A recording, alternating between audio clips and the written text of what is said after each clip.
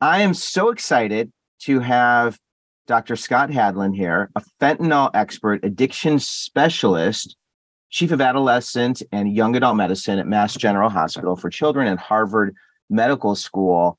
So when I was talking about this conversation with my wife and with friends, because I've been psyched to talk to you, Scott, I'm really excited.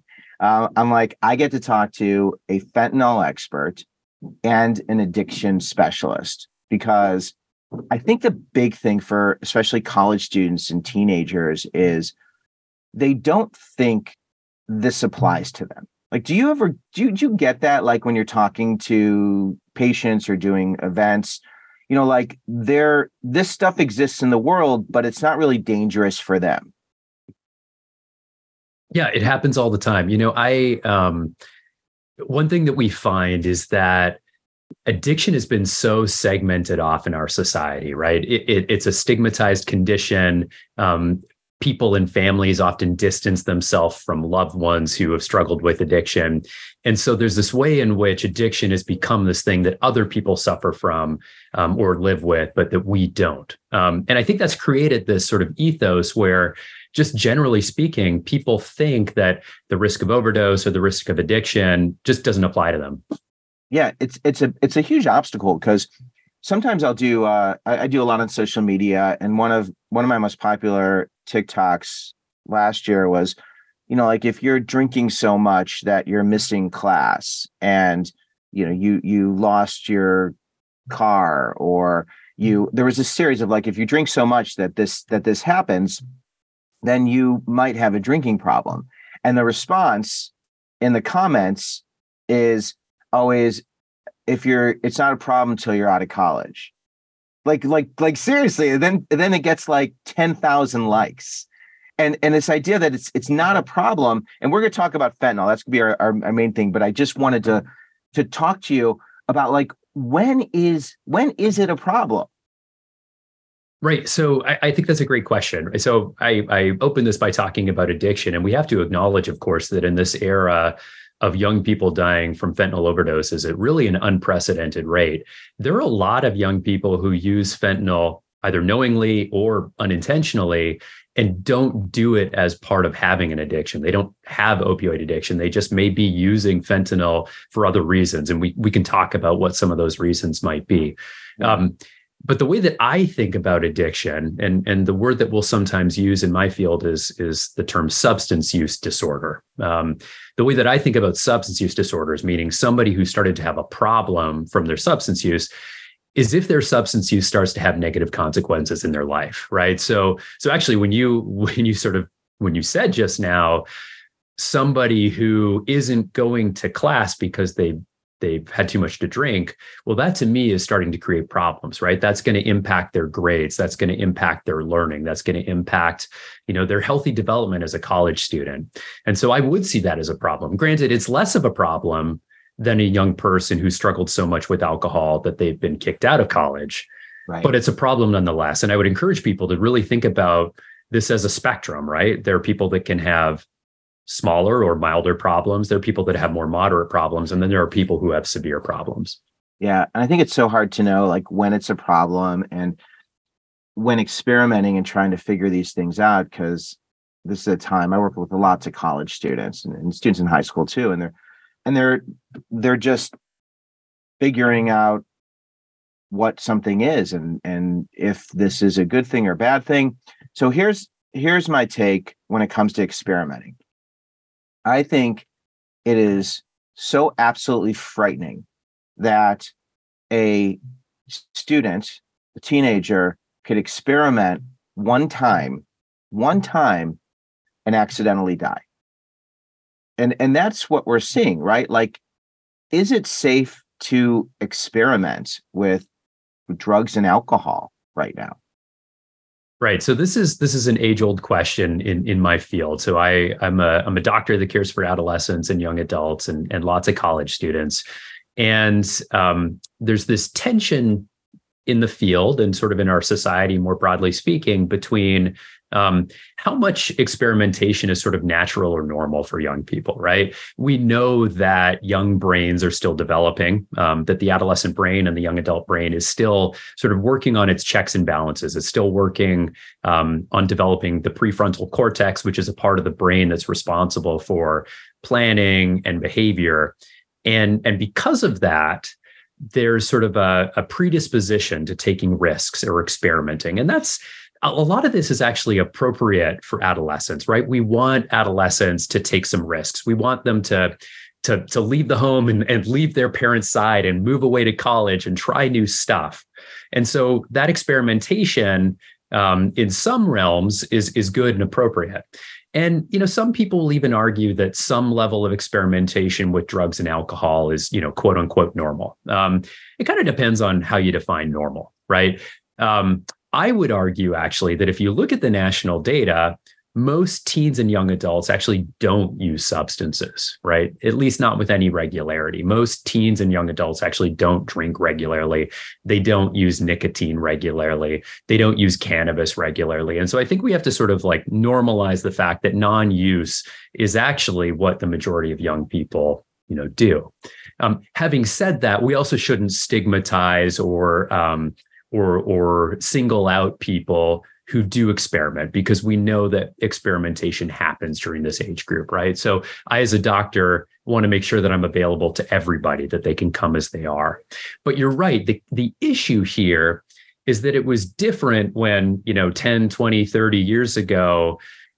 The experimentation that we're talking about is experimentation around alcohol, or experimentation around traditional combustible cigarettes, or even experimentation around illicit drugs that at the time were not legal, but they weren't necessarily lethal, right? So the thing that's changed now is that, just as you said, a single experimentation with something that contains fentanyl, which is highly potent and can cause an overdose within minutes and kill a person, that experimentation is now incredibly fraught and incredibly risky. That's what's so frightening, and I posted an article about a fentanyl overdose. It was a bunch of kids in the basement, like seniors in high school, and the parent came down, and there were multiple deaths, multiple overdoses, and there's a bunch of high school grads hanging out in their basements. And I posted something because it was so frightening, because these people didn't want to die. Like they were just having a celebration and experimenting. And then a friend of mine said, I got an instant message or a DM from someone who's like, those people were our neighbors. Like, that's my neighbor. Like, we know these people. And then I got another message, another DM from a parent, because I've been talking about fentanyl. I try to put it out there as much as I can, and just safety. And then there was another, I got a couple. One was, a mom saying, please keep sharing this. My son overdosed this year, and another one. And it's like, it's everywhere, Scott. It's so scary, man. Like, am I overreacting? No, you're not overreacting. And we should talk a little bit about what the data show, because this is a rising and worsening problem across the country. Here's the thing, though, right? Overdoses have been going on for a very long time in this country. That the overdose death rate has always been present. Yeah. It has been throughout my entire lifespan and those that came before me. But it really accelerated with the turn of the century. For a long time, we didn't pay attention because, again, we stigmatized people who live with addiction, and it was predominantly people with addiction who were dying of overdoses. And in many cases, it was communities of color that were disproportionately hit by overdose deaths. And so we as a society for a very long time turned a blind eye to this problem. But all along, the people that have been dying have been brothers, sisters, mothers, fathers, kids to people, right? They have always been human beings who are loved and came from somewhere and left people behind. So that has always been the case. And yet the overdose death rate among young people has more than doubled. So between 2019 and 2021, the number of teenagers across the country that died of overdose doubled. And we're now at a point in the pandemic, or in this epidemic of overdose deaths, where the equivalent to a high school classroom worth of teenagers dies every week of overdoses. And overdoses have now become the third leading cause of death in adolescents in this country, following firearms, which are the number one cause, and motor vehicle crashes, which are the number two cause. And that death rate seems to be rising even further if we look at the most recent data. And the reason that we're talking about fentanyl here is that 9 out of 10 of every overdose deaths that happen in adolescents and young adults in this country are caused by fentanyl. So I want people to leave here with an understanding of where is fentanyl found, how dangerous is fentanyl, the questions. And I asked on my Instagram, I asked people, what are some questions that they have for you?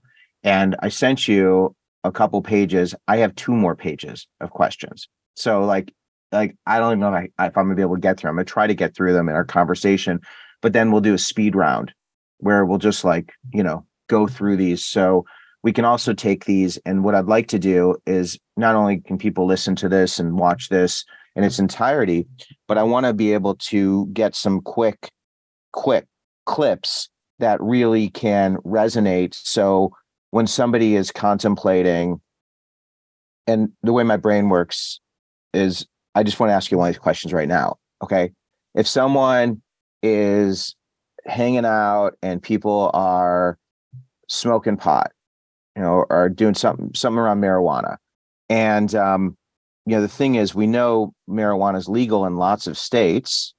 So it's illegal in many states, but someone who's sitting around getting high, can they be sure that they are doing something that is safe? Great question. Cannabis is by and large still safe, relatively speaking, in this country, meaning that it has not been found to be laced with fentanyl with any sort of regularity. Okay. So for the most part, so that's something that's safe. I thought I saw someone that said I don't know if maybe it was a fluke incident, but the safety of marijuana.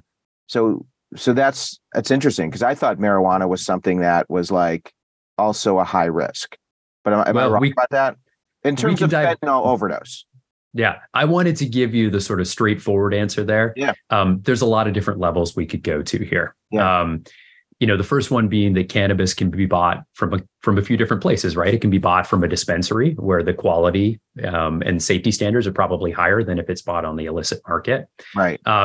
And to the extent that we hear about these cases where somebody says they were using cannabis and that they believed it was laced with fentanyl, those stories very often make the news sort of in the immediate aftermath of somebody's overdose. But when people dive in and do more careful investigation afterwards, it's often found that the person actually used something in addition to cannabis that contained fentanyl, and they just didn't say it up front. Because cannabis is a lot easier to sort of admit to using than is a counterfeit pill that you might have purchased. And so what often happens in these cases is that the idea that their cannabis was laced with fentanyl is actually debunked. Okay, that's really cool. All right, we're going to get to more of these questions because I love these questions.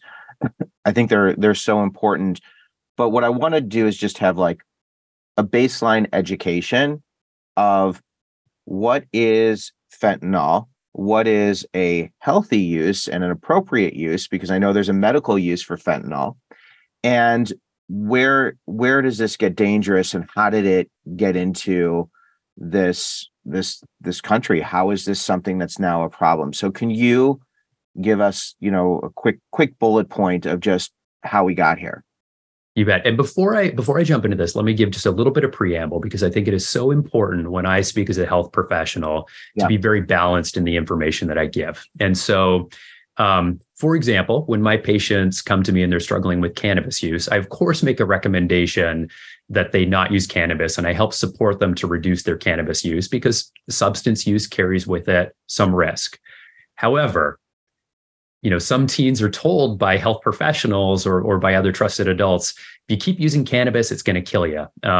And I think it's really important that young people understand that cannabis, by and large, does not kill somebody unless they, are operating a vehicle, for example. And so I always want to be really realistic about the risks of substance use with young people, because if I'm not when I need to be serious about the true risk of a substance, they're not going to believe me, right? So I can't be hyperbolic or bombastic. I have to be realistic.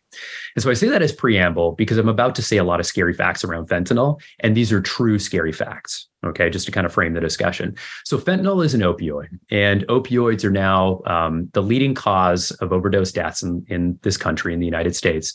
And fentanyl is an opioid that has been around for a very long time, but most recently has started to flood our drug markets, our illicit drug markets. Fentanyl is highly potent. It's at least 50 times more potent than is heroin, which is an incredibly potent opioid. And because it's so potent, when somebody uses fentanyl, their breathing shuts down pretty quickly.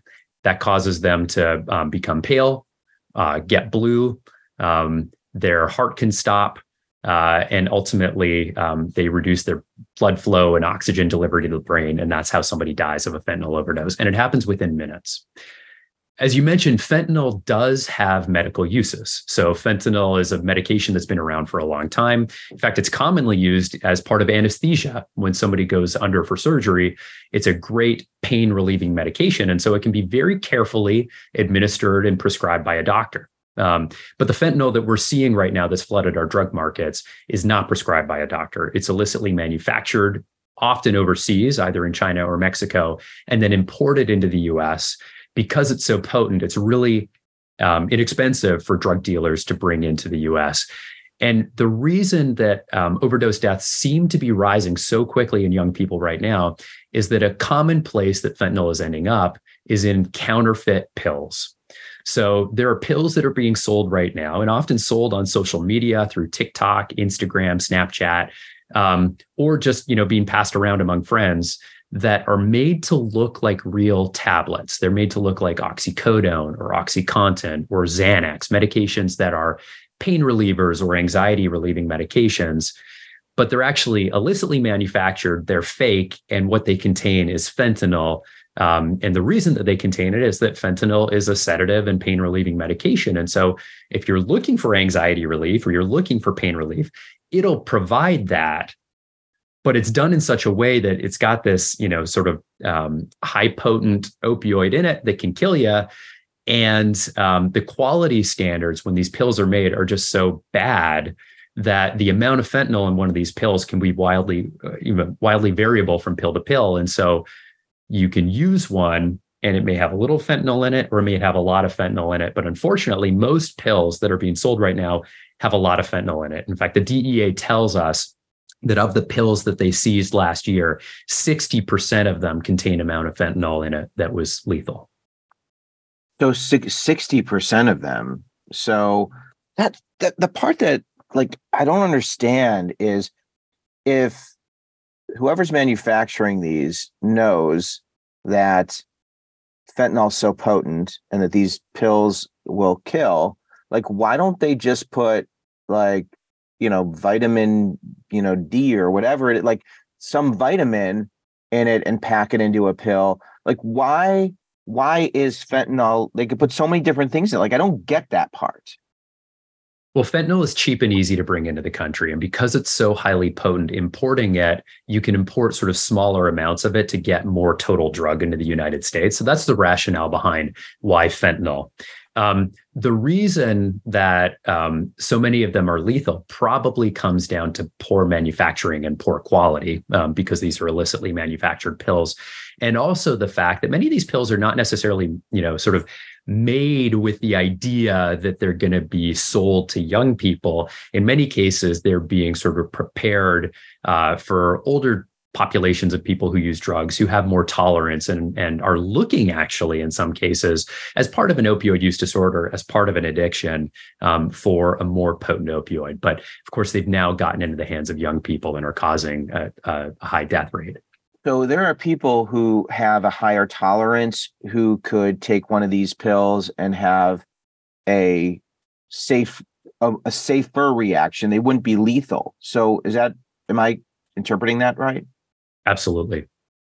That's so interesting. So someone who has no exposure to opioids, and then they ingest this, there's a reasonable chance they'll have this this horrible reaction. And then there's other people who have addiction and have been taking these for years, legally or illegally, who can take the same pill and not have a lethal reaction. That's right. I don't think I've ever heard that. I mean, I know I'm not questioning it. I'm like, that's just so interesting, because if 60 some percent of pills have fentanyl, like, why aren't, I mean, a lot of people are dying from this, but like the idea of any illicit drug having fentanyl, I think that's the part of, okay, what's going to kill you and what's not going to kill you, and how do you know, and how prevalent is it? How prevalent are pills? So when it comes to any pills that anyone wants to take to experiment, I am like hard and fast. I'm like, don't do pills. Pills can kill. Like, do not take pills. That is such a dangerous way of experimenting. Would you agree with that? Yeah, that's the central take-home message here. Don't use pills. Most of the pills that are available right now on the market that haven't been prescribed by a doctor and haven't been dispensed by a pharmacy contain an amount of fentanyl in them that could be lethal. Right. So for people who are listening to this and they're like, oh, Harlan, you're overreacting. Scott, you're overreacting. Is this an overreaction? Not an overreaction at all. And it's reflected in the numbers that we see nationally. And all you have to do is do a quick Google search to learn about families who have lost young ones, including college students, to a single use of one of these pills, resulting in tragedy. Yeah, no pills. So no, so no pills, no pills. Then what about like powders? If someone wanted to cocaine or other powders or meth or whatever what are some illicit powder drugs? Yeah, so let's talk about when people are using drugs, right? So look, of course, our recommendation is no pills and no substances, because it's just a really fraught, dangerous time for people to be using drugs. And yet we need to acknowledge that some people, despite our recommendation, despite what we hope for them, will go on to use drugs anyway. So we should talk about how people can keep themselves safe if and when they do it in a second. But to answer your original question, yes. So one of the places where we have seen fentanyl contamination of other substances that aren't pills is in the cocaine supply. And so again, if you do sort of a news search or a Google search, you'll see that there have been a number of reports of people who thought that they were using cocaine, and they were using cocaine, but that cocaine was contaminated with fentanyl. And what happens is that probably cocaine in some settings is being prepared on the same countertops in the same spaces as fentanyl is being prepared in the illicit drug market. And you just get enough cross-contamination. So somebody who thinks that they're using cocaine inadvertently gets exposed to a small amount of fentanyl. But we know a small amount of fentanyl, because it's so potent, can actually kill somebody. Right. So I want to drill this in, like the dangers of experimentation. Because I always had this thing of like, I didn't want to experiment and accidentally die, because it's like, that's just so frightening. And I think just as a general rule, like if you're going to experiment, of course, everything you said, we don't want you to experiment. It's much healthier and far safer to not experiment, but don't experiment where you can accidentally die. And what I want to talk about, and it's exactly where I wanted to go, is how to use safely. We've got questions about fentanyl strips, testing strips. And then I want to go through Narcan, naloxone, and I want to talk about, like, what I would love to do is to be able to have a conversation with you. So if somebody is listening and they are in a situation where they believe someone is having an overdose response, they can help them, and we can make sure that everybody has the equipment they need to help those around them. So let's go into that. And I want to make this like, man, I want to play this everywhere, so that when someone is at a party or they're with their friends and they see something, they can understand what to do and how to hopefully save their lives. Yeah, I agree. I think we should take each of those in turn because they're all really important points. So, number one being, how do you recognize and respond to an overdose? Number two, if you are going to use, how do you use in the safest possible way? And then third of all, what is the role of fentanyl test strips? I think we should talk about all three of those because these are key safety things. And I think safety's got to come first. So on that first question, what does an opioid overdose look like and how do you respond? We talked a little bit about this before. So somebody who is overdosed on fentanyl or another opioid often will have shallow or labored breathing, or maybe they've stopped breathing altogether. Their skin will look kind of pale and clammy. They might have some bluishness around their lips or in their fingertips, showing that their oxygen levels have dropped, and their pulse may have stopped altogether. And often they're unconscious. So those are the signs of an opioid overdose. And there are a few things that you should do if you see an overdose. The very first thing you should do is call 911. Okay. Because if this isn't an overdose, if this is someone in, say, diabetic coma, you want to make sure that medical professionals are coming to help the person that you're there with, right? And even if you do reverse an overdose, which we'll talk about in a second, that person still needs medical attention. And so you want 911 to come. So first thing you do, you call 911. The second thing you do is ideally you're carrying with you naloxone. And naloxone goes by the brand name Narcan. If you give me a second, I actually have some just 3 feet to the right of me in my backpack. Yeah. Can I grab it? Yeah, please. It's great. Scott, he doesn't go anywhere without his Narcan. And I think one of the things I think is so important is that every residence hall, every student should have access, should have this in their bag, because you just don't know. It's not even, and for parents who are like, oh, it's not my kid. Well, you know what? It's not your kid, but maybe it's your kid's roommate, or maybe it's someone who comes into the room, or maybe they're at a party. This is about being a bystander and having the tools available to help. And I love that you have it. So can you show us, please? Yeah, that's exactly it. I think of Narcan as being like a fire extinguisher. You always want to have one around just in case the worst happens. And of course, we don't think fires are going to happen to us. And of course, we want to do everything we can to avoid fires. But if a fire happens, you want to have an extinguisher on hand. And that's how I think about overdoses in Narcan. So this is naloxone. This is a generic version of it. This is a nasal spray that is almost just like when you have a cold and you take cold medication that you spray up your nose. It's like that. So I won't open this package just right now because I'd love to keep this one and keep it on hand in my backpack in case I ever want to respond to an overdose and have a fresh kit of it. But you basically would just go up to the person who's overdosing, and assuming they're not responsive, just put this little tip up their nose and just push the pump and spray. And this will deliver a 4 milligram dose of naloxone, which is a potent opioid overdose reversal agent. It basically will take any fentanyl that's sitting on the receptors in a person's brain and causing them to overdose and just kick it off. And saves a life within minutes. Again, you still want to call 911. Again, when 911 comes, they will probably have this with them and they will probably administer more of it to a person who's non-responsive. But you can save a life immediately. And I, as a parent of young kids, I've got a 5-year-old and a 2-year-old at home. I want to have this on hand just in case, they go to the park and they find a pill. Or we're at the park and we have a neighbor who's overdosed. It's just so important to have this on hand. We keep this at home in our kitchen drawer. And then I also keep one in my backpack that I carry around with me. So what happens if you suspect someone's having an overdose and you're not sure and you administer Narcan? Is there any risk? No risk. Narcan is a completely safe medication to administer to someone, even if you get it wrong.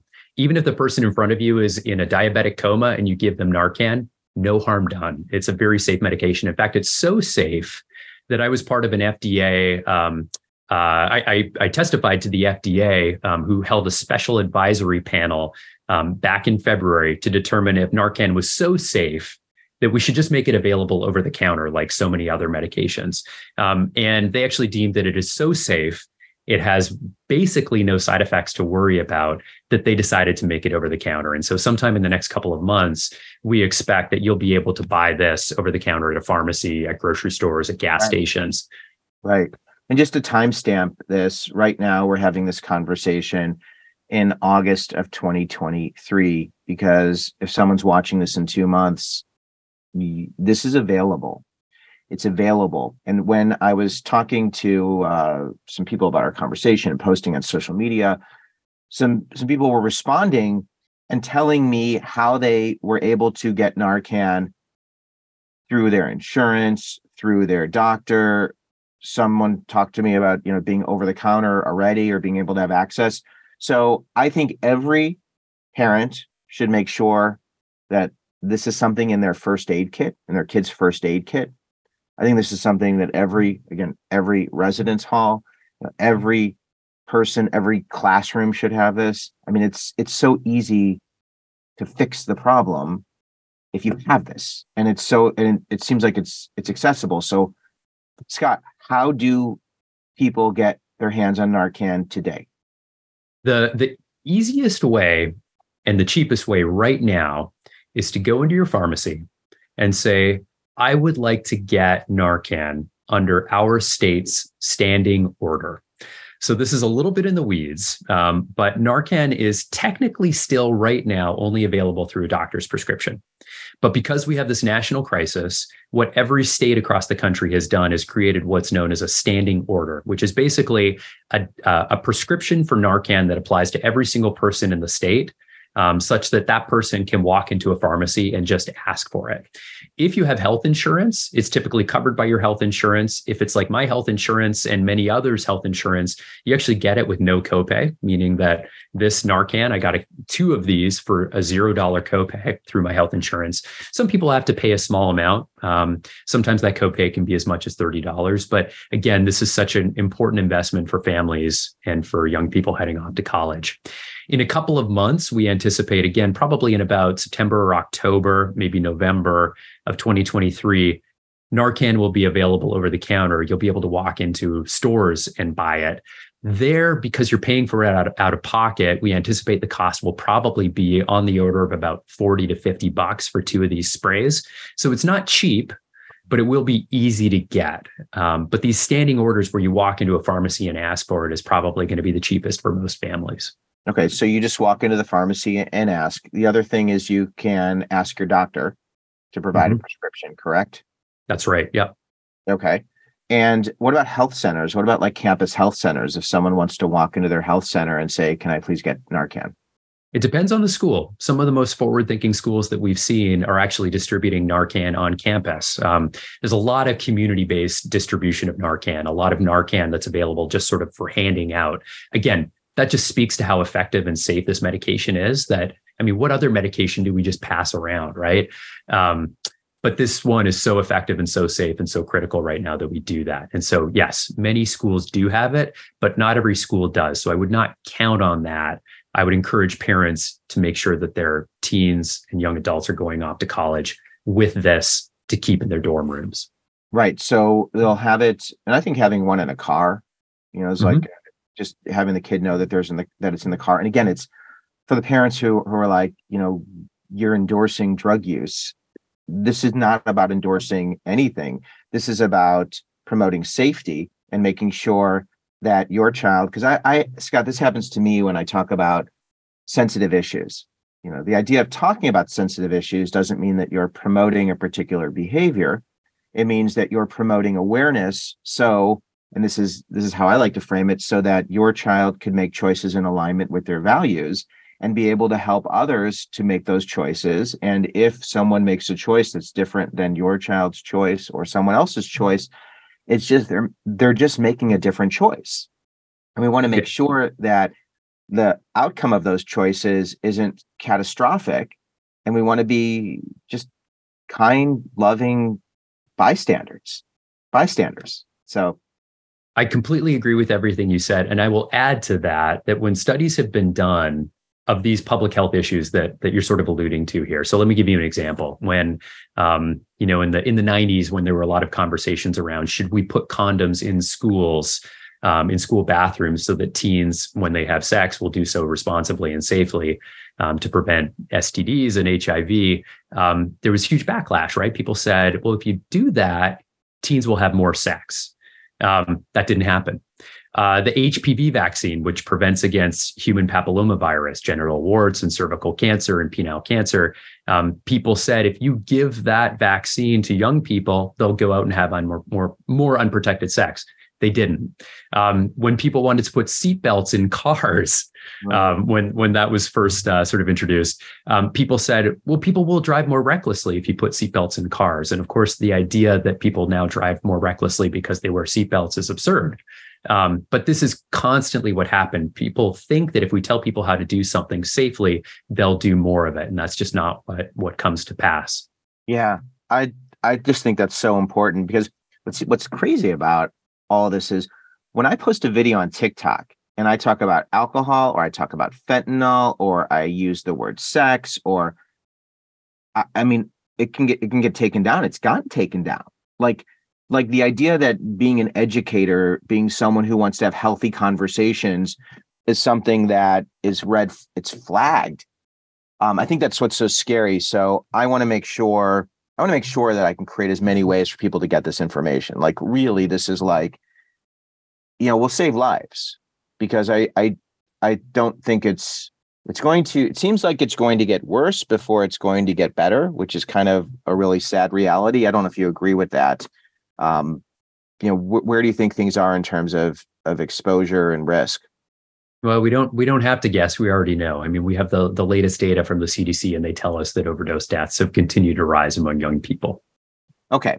So I have these questions, and I want to do like a speed round for the next, 10, 15 minutes, however much time we can get through these, and how much time I have with you.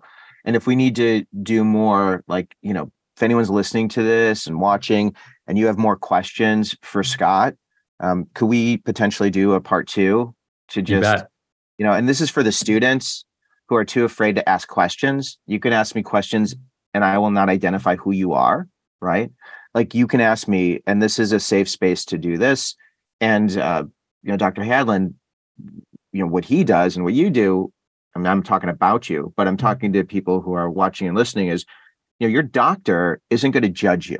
And if your doctor does judge you, get a different doctor, right? Like, you need to be able to have someone in your corner who you can talk to about the things that you are thinking about doing or have done, who's going to listen and say, okay, how can we make sure that you're safe, right? How can we make sure you're safe? And we don't always have those. Most people don't have those people.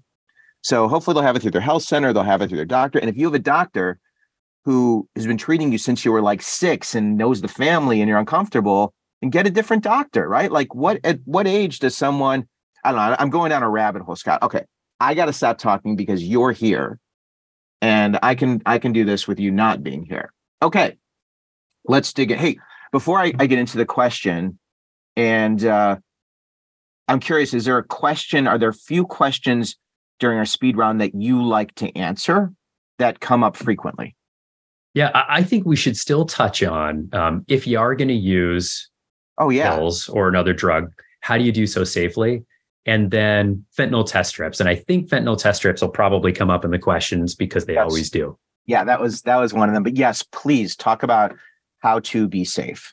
Yeah, I mean, I think the safety recommendations are pretty straightforward, and actually have a lot of common sense, right? Again, we recommend you don't use pills, but if you are going to use pills or something that might have fentanyl in it, here's what you need to do. You need to make sure, first of all, that you don't use alone. You want to have someone with you that can call 911 in the event of an overdose. And you want to make sure that you have Narcan with you, right? That person can administer Narcan if you overdose. The next thing you want to do is make sure that you start with a small amount, right? So if you're going to use a pill, don't take the whole thing all at once. Break it up into half, or even better, break it up into a quarter. Try a small amount and see how you respond to it. If it's really potent, then you'll have saved yourself from potentially overdosing on a full tablet by just using half or a quarter. The last thing you want to make sure that you do is you don't mix it with other stuff. So opioids are sedatives. Fentanyl is a sedative. And so if you mix it with other sedating substances like alcohol, or there are other, sedating medications like Xanax, benzodiazepines that sort of can compound or sort of worsen your risk for overdose if you mix them with fentanyl. You want to make sure that you're not doing that mixing. How do you know if you have taken a pill if you are having a fentanyl reaction? Well, I mean, again, you should assume that any pill that you're going to use that you haven't seen directly be prescribed by a doctor and directly be dispensed by a pharmacy, you should assume that that pill contains fentanyl in it. And so you don't have to guess whether you're having a fentanyl reaction or not. You basically are in this era. I guess the question is, what's the difference between someone who is taking MDMA and is having a response that's appropriate versus a response that could be deemed dangerous? So that's a great question. So you want to look for the signs and symptoms of an opioid overdose. So somebody will start to, they might start to look a little bit tired or sleepy, like they're going to pass out. They may actually pass out. Again, their breathing might slow. They might start to turn pale or blue around the lips. And those are all signs that somebody is responding in a way that might be an opioid overdose. And I'm also speaking to a question of someone asking, how do I know if I'm having a overdose? How do I know if I've ingested something that has, and we know that the assumption is it does have fentanyl, but the difference between the user having a typical response versus an atypical dangerous response.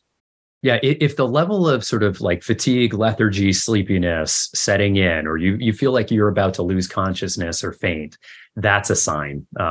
And again, this is why it's so important to use around other people, because then you've got somebody else that can respond and make sure that you're safe in that moment.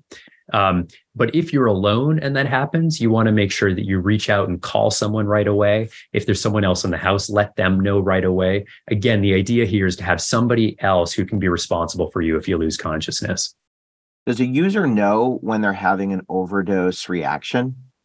Again, they will if they feel like they're getting excessively sleepy.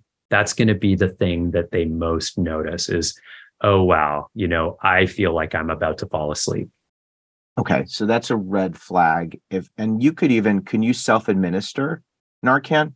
You can absolutely self-administer Narcan. Again, what's a little bit tricky is that fentanyl overdoses happen pretty quickly, right? They happen in the order of minutes. And so you need to be able to act quickly if you've been exposed.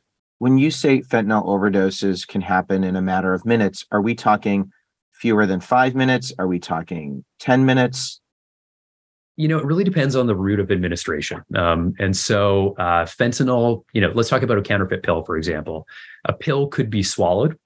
And if somebody swallows a pill, it takes time for the stomach to digest it and for that pill to be absorbed. And so you're actually going to have quite a bit of a delay, maybe on the order of, 10, 20, 30 minutes before you start to feel the effects of that fentanyl. What many people will do is they'll grind up a tablet and then they'll snort it. They'll take it intranasally. And that route of administration is really quick. Turns out that fentanyl will enter your bloodstream immediately. It can cause a really quick effect. And then, of course, some people will inject drugs as well. And that's another very rapid onset of effect. And so injecting or snorting fentanyl will result in an overdose within just a few minutes. A lot of people are concerned about accidental exposure and ingesting. Sometimes I try to use the medical word, ingestation. I know it's not ingestation, but when it comes to fentanyl exposure, people are concerned that they could be exposed touching a dollar bill, having it be on food, or explain to us. How does one what are the risks of fentanyl exposure through everyday life? Yeah, let me debunk that, because this is a thing you'll read about a lot in the news. This is one of those things that gets a lot of attention, but on further investigation, something else is going on. And so you cannot overdose just by touching fentanyl. Fentanyl has to go in through, again, sort of like your nasal passages or be swallowed. or injected into the bloodstream in order for it to have an effect. Just touching something doesn't work. Fentanyl can't be absorbed through the skin. And so just sort of casually encountering fentanyl, touching fentanyl is not going to do anything at all. Some people even worry about fentanyl sort of like clouds of dust. If you were to walk into a room where, I don't know, there was some dust around and somehow that dust got agitated. Even then, it would take an enormous amount of that dust to actually cause an overdose. You really need to be delivering fentanyl directly into the nose, into the lungs, into the bloodstream in large, relatively large quantities, meaning like a full tablet's worth to be causing an overdose. A casual sort of interaction is not going to do it. Okay. Are fentanyl test strips effective, and how do I use them? Fentanyl test strips are really interesting. I offer them to my patients and I talk them through how to use them. They're a little bit tricky though, right? You and I have just had this entire conversation around the fact that any pill that's out there right now should be presumed to contain fentanyl at a lethal dose, right? So in my mind, it becomes a little bit difficult to recommend routinely fentanyl test strips to people, because the teaching really should be that any pill that you use that isn't prescribed by a doctor or dispensed by a pharmacy has fentanyl in it, and you need to know that. And so if you test it, you're just reconfirming something that you already know to be true. Where I think fentanyl test strips can be really helpful is if you're somebody who's using cocaine, for example, and you want to see if you want to make sure that your cocaine doesn't contain fentanyl, then that's a great moment for you to use a fentanyl test strip and make sure that you're not going to be exposed.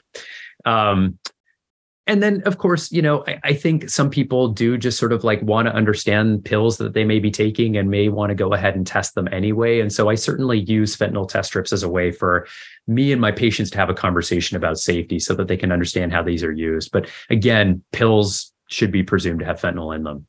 Okay. And I got many questions on, can you get into your system by touching a dollar bill? We were very clear. You're not going to get fentanyl into your system by touching or even walking through it. You said walking through a cloud. Correct. It has to be intentional, and there has to be a delivery method where you're going to get a substantial dose, it sounds like. Right. Or a substantial exposure. Okay. How can I test my weed products? Again, fentanyl test strips would be a great way to do this. Again, I want to reassure folks that, cannabis contamination with fentanyl just really has not happened with any regularity in this country to date. That may change. If you want to test your weed products, what you would do is use a fentanyl test strip. And I can talk for a few seconds about what you actually do. So you take a small amount of the substance that you're thinking about using. So this would be a small amount of your cannabis product.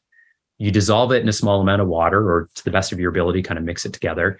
And then a fentanyl test strip, you just kind of dip into that water into which you've sort of dissolved a small amount of your drug. And it's kind of like a COVID test, right? We got used to the idea during COVID that one stripe means negative and two stripes on your test strip mean it's positive. It's the same thing for a fentanyl test strip. If you've got two stripes on your fentanyl test strip, that means that the product that you're about to use contains fentanyl. Okay. As a parent, should I provide Narcan to my college student in case she's confronted by a OD? Yes. And again, it's not just necessarily their overdose, but it might be somebody else in their dorm and they could save a life. What is considered a lethal dose, and how can you die from it?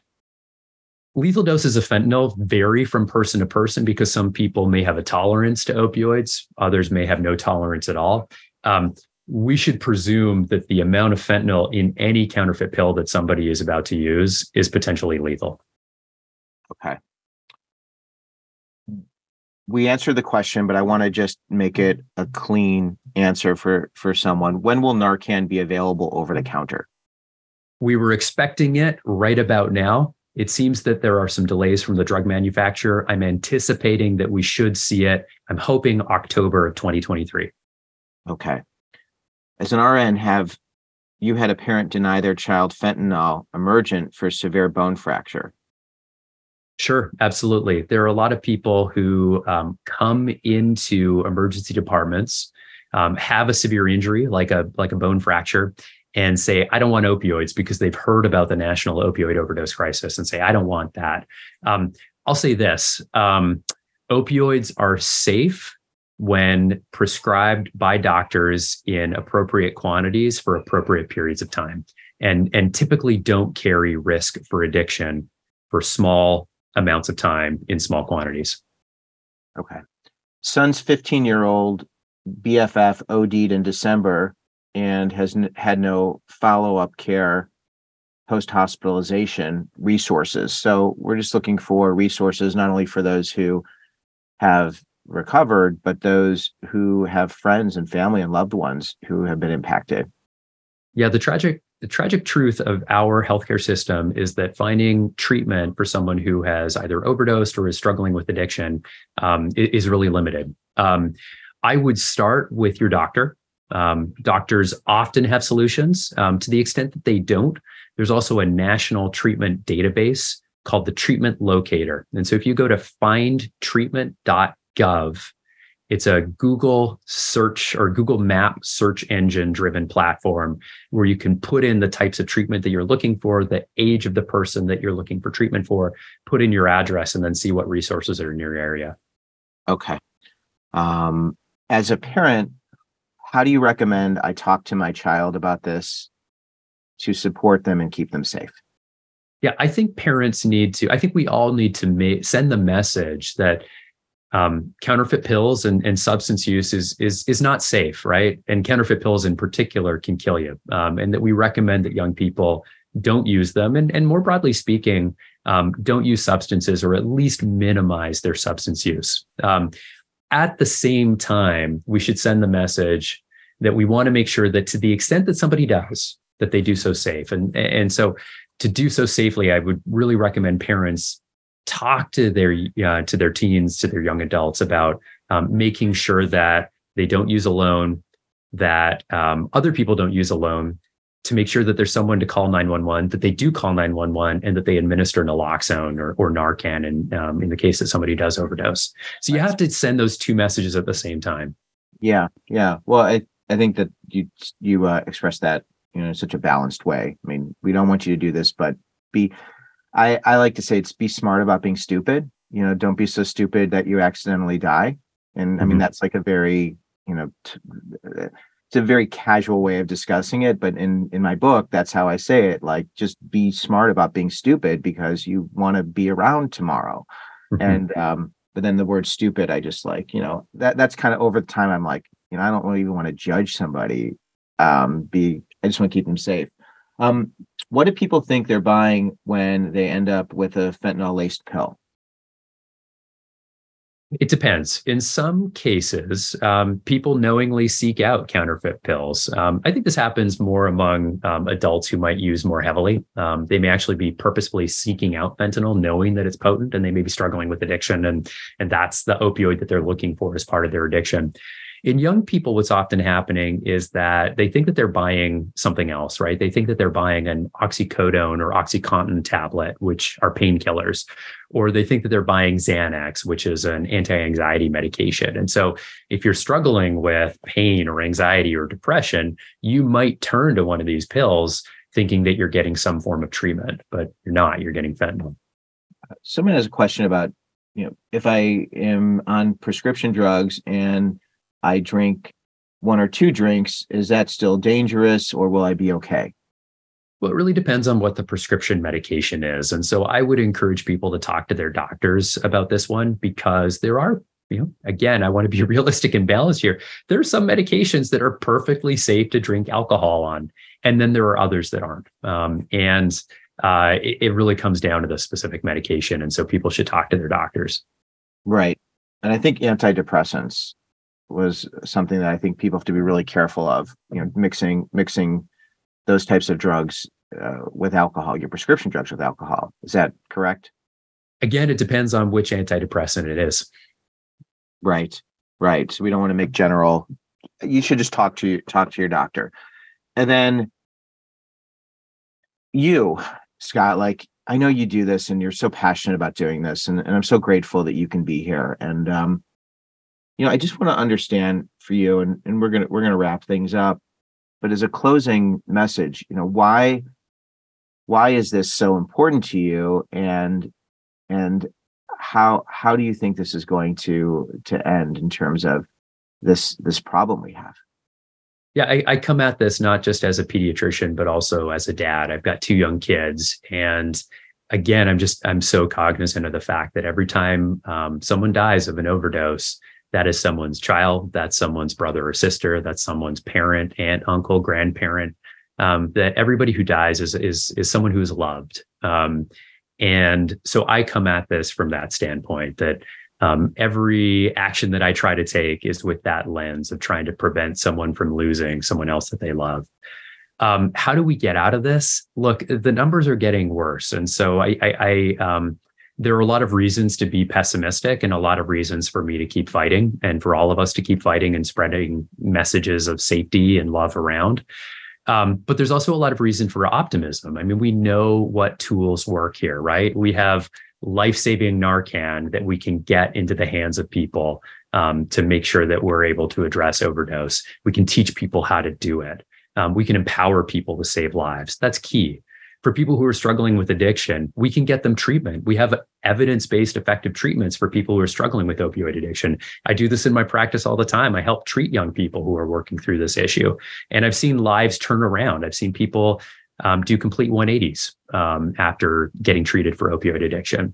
So there's a lot of reasons to be hopeful here. We know what works. We just need to do it. That's wonderful. I'm so grateful for your time, for your insight, for what you've shared here. And I'm going to do everything I can to get this out to everyone because I want them to hear it. They need to hear it. And I hope we can save some lives and get people the resources they need. If people want to follow you, stay in touch, understand the latest information, what's the best way for them to continue a relationship with you? Yeah, I'm on all the social media platforms. I'm at Dr. Scott Hadland. That's at Dr. Scott Hadland. And that's Instagram, Twitter, all the platforms. I am not yet on TikTok. That's the one place you won't find me. All right. Well, there's lots of places to find you, and we're going to continue this conversation and relationship. If anyone has questions, if you want to talk more about this, let me know, because I'd love to be able to continue to provide this information. And you're fantastic, and it's fun to talk to you. And hope you're cool. I called you man at one point. I got a little too casual, but but I think you're just so easy to talk to. So well, I appreciate that. It's an honor and a pleasure to get to talk about this with you today. Thanks, Scott. And for everybody listening, please interact. Let me know your questions. What can we do? Stories you want to share. Let's together as a community help to save some lives. So thanks so much for being here, Scott. Grateful. And for everyone listening and watching, thank you so much for being here.